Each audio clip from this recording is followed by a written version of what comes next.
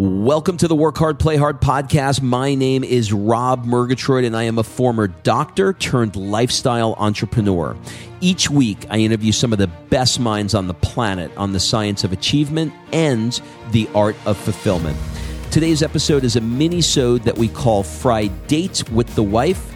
In these mini-sodes, my wife Kim and I deconstruct the strategies that we've developed over the last decade to not only grow personally, but to turn our struggles into lessons and create fulfillment in all areas of our lives. Excuses are over. It's time to live. Let's dig into today's topic. All right, before we jump into this episode, I want to invite you to be considered for my Work Hard, Play Hard Mastermind by completing an application at workhardplayhardmastermind.com. So this mastermind is not like any mastermind you may have been to or heard of, I promise you.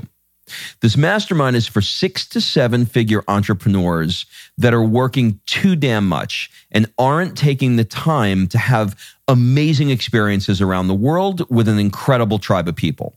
So every 100 days or so, I drop you into new experiences that are specifically designed to elevate your thinking, to give you new ideas. Look, you get your best ideas not staring at a computer. And actually, this is the way high-level people really collaborate with each other. They do it over a glass of champagne, watching the sunset in the south of France. So if you are ready to do some fun stuff around the world and really, really want to level up your tribe in one shot, fill out an application at workhardplayhardmastermind.com. We'll jump on a call and we'll see if it's a good fit. All right, let's jump into today's episode. Kimberly, who just gave me the bird before we started this podcast, Murgatroyd. How are you, my love muffin? Well, my love husband, when you try to shame me for having my phone in the hand while podcasting, without realizing my notes for this podcast are on my phone. You see that? So you got the bird. You see that? I got the bird. You did. Flap, flap, flap, bird. What are we talking about today? We are talking about how to shift right now your life living by default. Many people are living by default right now, and shift it into living by design. How you like that? Well, one of the things that we talked about last week was, we've been trying to find ways that we can help people during this. I'm so hesitant to say crisis because it is a crisis, but on the other hand, it doesn't, like sitting in my house doesn't feel like a crisis. It's a weird thing. No, but for many people, this is a massive crisis. People are losing jobs. No, businesses are closing. I get it. This is a crisis, honey. I get it, but I'm on that line of like, I don't want to make it worse than it is and put in my head that it's a crisis. We don't need a panic attack. And then I'm going to have a panic attack. And on the other end, I don't want to underplay it. So I've got a tremendous amount of social pressure around me to make sure I get all this right. But I digress. What we're going to do is we're going to do or I think I'm doing this alone, is a webinar. Sorry, it's all happening very fast right now. I'm going to be doing a webinar that is going to place people where we were at a particular time in our life, which in many ways feels very similar to the situation that we're in right now, and some of the strategies that we used back then. And because we did those strategies back then, we're in a much different place right now to go through this. So maybe you can kind of give me a little bit of color there. Yeah, I think we kind of talked about this a little bit before. So during the last recession, Rob was a chiropractor. I was working in the clinic with him. We had not had Sophia yet. And recession hit slowly. Our patients began to lose their jobs, lose their insurance, and therefore we lost our income. And I remember like sitting in the clinic waiting for the mail to come at 2:59. It either came at like 11 or at 2:59. And there were days where we would just sit and wait for the mail when we were on our break and we should have been eating lunch. But we were so desperate to have any check that came in. Like if a check came in for $5, I was so grateful for it because we were on the verge of literally shutting the doors of the clinic. We did not have a plan B. We had one stream of income, and that was it. Yeah, it was terrifying. So for those of you that don't know, not all chiropractors, but the bulk of our income is made through insurance companies. And at that time, they really weren't set up for electronic deposit. So it was, you just kind of like waited for the mailman to come, like Kim said. And it was like, are we going to be able to pay the bills this week? And what does he have? And there was nothing worse than having that conversation where if Kim, wasn't in the office, as an example, or I wasn't there or whatever, she got the mail, our whole day was centered around, did the mail come? And then what was in the mail? And then it was how much was in the mail. And it was, you guys know, you've been there. So when you're strapped for cash and you're a business owner, right? You are the last one to be paid because we had employees, we had overhead, we had a lot of expenses that come with running a chiropractic office. And we ran as lean as we could, but it was so hard. So we were paying out all of everybody else, and we were the last to get paid. First ones there, last ones to leave, last ones to get paid. Yeah, I mean, it was a very weird place for us because it was like we had two lives, right? It was the one life of us sitting there going, is the money going to come in? Are we going to be able to pay our bills? What are we going to do? And then the other one was jet setting around flying the world. first class to Saint-Tropez. I mean, that, it became this sort of weird dichotomy. It's like, I remember Rich Roll talking about how, he was at the end of his rope, and Rich Roll has a podcast. If you don't know, it's a great podcast. He's an ultra marathoner and graduated like Stanford Law School. He's just a really smart dude. But he got into a pretty heavy drinking problem, and he started running, and he became not just a marathoner, but an ultra marathoner. And then CNN did a report on him, and he blew up, and he wrote a book. But simultaneously, his life was like falling apart. And it was this weird business of him being on CNN, being interviewed. And he remembers the launch of his book came out, and they repoed his car. Right. He went, no, I'm sorry. He hit the New York Times bestseller list. And they repoed his car. Okay, that is exactly the life we were living. It was like Monday through Friday. We were sitting, waiting for checks to come in, praying we could keep our doors open, and then flying to Monaco and, shooting a video. But, over that time period, we learned what it felt like to create digital products and to sell things. Like, I'll never forget, I wrote a cookbook and it was like $9. And when I would sell one cookbook, I was so excited because there was no one to pay. There was no overhead on that $9 versus in the clinic where, you'd get a check for $500 and it immediately was spoken for because it had to pay something. One of the things that people need to look at during this time, let me see, I want to get this out because I have so many different things on my mind that I want to make sure I say this properly. Right now it's bothering me so much that everybody is talking about what a great opportunity this is. And let me explain to you why it's bothering me. Because I was on that bandwagon and I was doing the same thing too. I think we're all going through this the way we're going through this. And I don't think we should be telling people, now's a great time to write a book. If you don't want to write a book, don't write a fucking book. Do you know what I mean? If you want to write a book, then write a book. Now's a great time to find out what you want. But now is a good time. The opportunity part, the problem with the word opportunity is it implies, that somebody should have this clear-cut plan of exactly what they want to do. This was very unexpected for people. They had no plan. They're just trying to keep their shit together. So I just want to make sure that I understand, that I explain what I mean by the word opportunity. That said, this is a great time for introspection. It's a great time for reevaluation. And it's a great time to think about, what would I love to fucking do with my one and only life? I'm 53 years old right now, me personally, right? I was sitting in the park with Sophia the other day and I said, she's not going to be able to see me at 53 years old when she's older. So like what you mean when she's 53? When she's 53, I'm sorry, I said it backwards. When she's 53, I won't be able to see her because I'll be taking a dust nap somewhere, right? So there is a finite amount of time. I don't care if you're 20 years old or 40 years old, whatever it is, we all have a finite amount of time.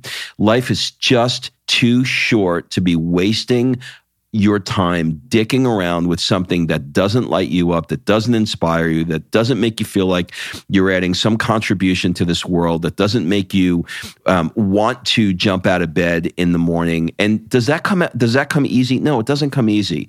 You know, I was watching something yesterday on Joseph Campbell's hero's journey. It's called Finding Joe. It was very, very good. I recommend anybody watching it. But, you know, Joseph Campbell has been saying for years to follow your bliss. But here's the piece that most people don't get. That I got yesterday after watching that piece is in order to follow your bliss, there needs to be a death. There has to be a death of something in you that allows you to follow your bliss. Because right now, if you're waking up and going to a cubicle, we use the age-old cubicle story. If you're waking up and you're going to your cubicle, if you don't die that cubicle death, then you're just going to keep going on to that thing and you're going to die a much slower death. So it is much better to face it, to look at it, to deal with the adversity, to lean into it and say, this sucks and I fucking hate it and I don't want to do it another minute. Now, when you take that and couple it with this piece of time that we're in right now that is unprecedented in the last 100 years, aside from the bubonic plague, the Spanish flu, or whatever everybody else is talking about. We haven't had anything like this ever in like the last 100 years. But now you have this opportunity to sit down and go, when I reemerge from this, when we all, open our garage doors and pop our heads out onto the street, who do we want to be when we pop out at that time? How do we want to be living our life, and how are we going to do it differently? Thank you for letting me birth that baby. Well, that was amazing. So, that's the thing though. So where do they start, right? Someone has to say, first, you have to identify, like I remember you and I were having this conversation about what that time period was for us back in the day. And we came to some realizations during that recession period in the clinic. And the first realization was that obviously we needed multiple streams of income, because even if you become a doctor and quote unquote do all the right things, go to school, get a fancy pants DR period in front of your name or whatever the hell it is, like even with that, you can be stuck in the breadline easily with the flip of a switch, right? People are seeing now that their job is just not that secure. That 25-year career that you just got furloughed on and you hope that someday they're going to hire you back or whatever. Like, jobs are not that secure. The thing that is secure is having multiple streams of income in multiple areas where if one falls, the rest can rise up and vice versa. So, I think it's important to look at it too. A lot of people have some resentment about this, about being furloughed or about being let go and stuff like that. I've worked for this company for 10 years and they're not here for me during this time. But if you unpack this and you look at it, like I've got friends who are dentists right now who've got $1 million a year practices. They can't open their doors. So if they can't open their doors, they still have the overhead. They still have, most people live right up to the amount of money that they make. So they're trying to keep everything going for themselves. It's not personal. It's not that they didn't like you or care about you or your service. They're not surviving. So the job isn't secure because shit happens. Yeah. And so the only way, what that thing we realized in that moment was having multiple streams of income is the best security that you can have. And that's the first thing. The second thing is that you no longer were loving your job. And I wasn't either. We were not waking up in the morning and so excited to drive 45 minutes into the clinic and spend 12 hours and then drive home and grab food on the way home. Like that did not light us up. No. And you have to I think people, this is what I mean by living by default rather than by design. That was default. You went to school, you became a chiropractor, you opened a clinic. This is the default life that 20 years after you made the decision to become a chiropractor, you're still living that life because that's your default. That's your comfort zone. When something happens that takes that security of that comfort zone away and makes your comfort zone uncomfortable, right? You lose the job, you shut your business down, you don't know what's next. In that uncomfort, in that death comes the opportunity to say, do I love this? Will I fight tooth and nail to get that job back, to open that business back up, to do whatever I got to do to make this happen because this is what I live for?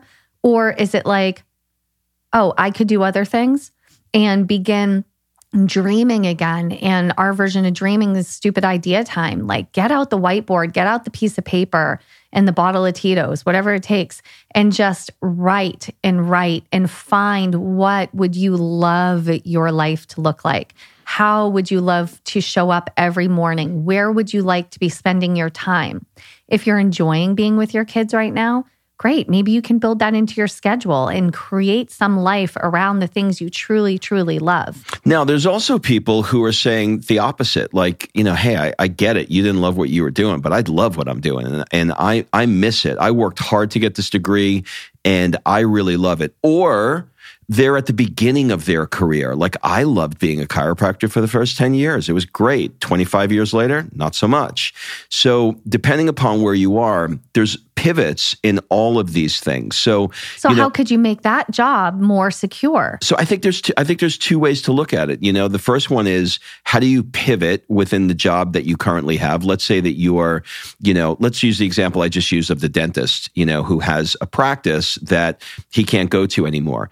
Well, if the dentist had a network marketing business, he would not be so upset right now because the network marketing business would probably be, if he's with the right company, it would probably be clicking along and he'd be getting, some money coming in that way. Or if he had a real estate portfolio where he had some passive income there, maybe that would be effective. But the point is that if you took the time to create multiple streams of income, diversify yourself in different sectors, I mean, even myself right now, there's two businesses I have, right? There's one where we're taking trips with, we're giving entrepreneurs forced breaks and giving them bucket list experiences around the world. That sounds like people are signing up.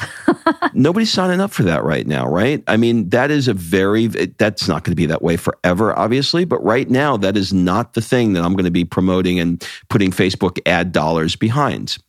But I have another business, which is a coaching business. That business is blowing up. Why? And you have time. And I have time. So people, and I could do it remotely. So people are reaching out saying, hey, look, I got a little bit of money in the bank and I need to pivot. I need to come up with a new thing. This really woke me up. So I'm even diversifying within my own business. Yeah. And I think like going back to like something like the dentist you said, like if you're in a job that you love or you have a small business, so many small businesses are pivoting and they're finding a way to continue to bring dollars in and make an impact and help their communities thrive.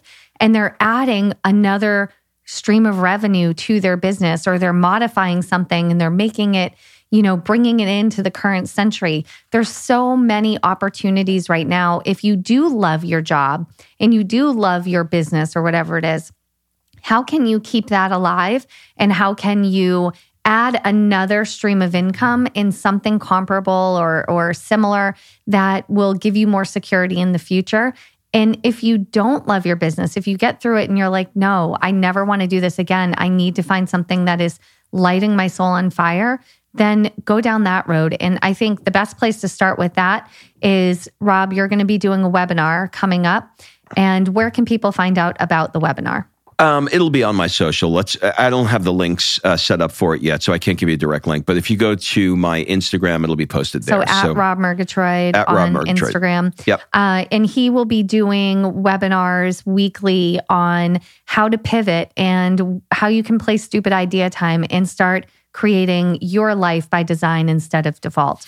Yeah, I mean, there's lots of different strategies, and one of the things that I would encourage people to do is as you come up with what you may want to pivot to, ask yourself the question on a scale of 0 to 100: is it a 100 for you? Like, this is absolutely what I want to do. Because very often I find that people will get it right up to like, a 95 or a 96. And sometimes they move from one comfort zone to the next. Yeah, or they'll prematurely, they'll have premature practicality. So they'll say like, well, yeah, this is what I really want to do, but that's out of the question. But this would be great if I could do this.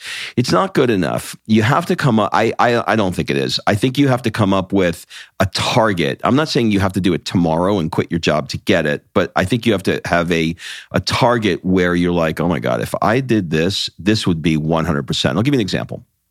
A 100% for us together would be to have an ocean view home here in the South Bay of Los Angeles, and a villa in Tuscany, and an apartment in Florence, right? So that is a perfect, like, we've got 1 foot in the US, 1 foot in the US and 1 foot in Italy, and we're living La Dolce Vita, and we're living a beach lifestyle here. Like, that is, like the dream life. I'm doing coaching, flying around the world for work hard, play hard experiences. Kim's doing network marketing, and Sophia's thriving. And we wrote our book, and it hit New York Times bestseller. So that's like for us, that's like 100. That's not 99. That's 100 for us, right? But I could say just 20% of that. Or I could say that, the book isn't included in that picture as an example.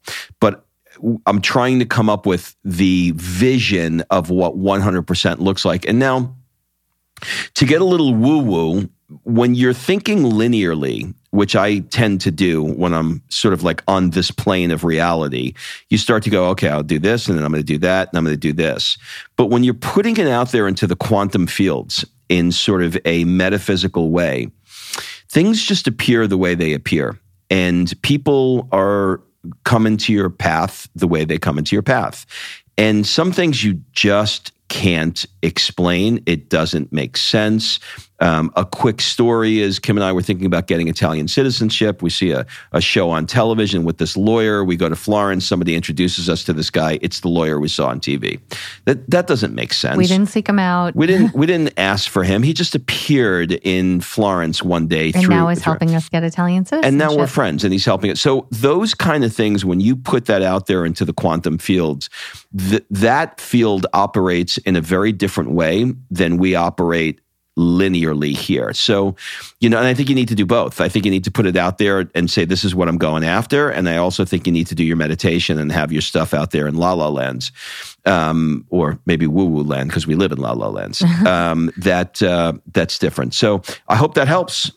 Yeah. So like I said, I think the best place to start this journey is to hit up Rob's social, find out when the next webinar is, join that. And I know you're going to be dropping some incredible knowledge and giving people some tactical advice and maybe a Q&A on how they can begin this next phase of their life with more fulfillment, more passion, and hopefully more security. Yeah, I think what I want to do is I want this to be a little bit more Q&A than anything else, because I don't want to drone on and talk about my story too much, and I don't want to talk about, I just don't want to go on for an hour. Like I want this to be... It's not a presentation. I want it to be actionable. So I hope that if you join me on the webinar, that you really give us your questions, and we'll get involved in a dialogue, and hopefully this will help. And if it helps, we'll keep doing it. Perfect. All right. That's it, everybody. We'll see you next Friday. All right. Thanks for listening. If you love this episode and you know someone that needs some help in either stepping up their work hard game or their play hard game, it would mean the world to me if you shared this podcast with them to help me get this movement out there. So if you like what you heard, head on over to iTunes, take 30 seconds, and leave me a 5-star review, and I will be forever grateful. So until the next episode, excuses are over. It's time to live.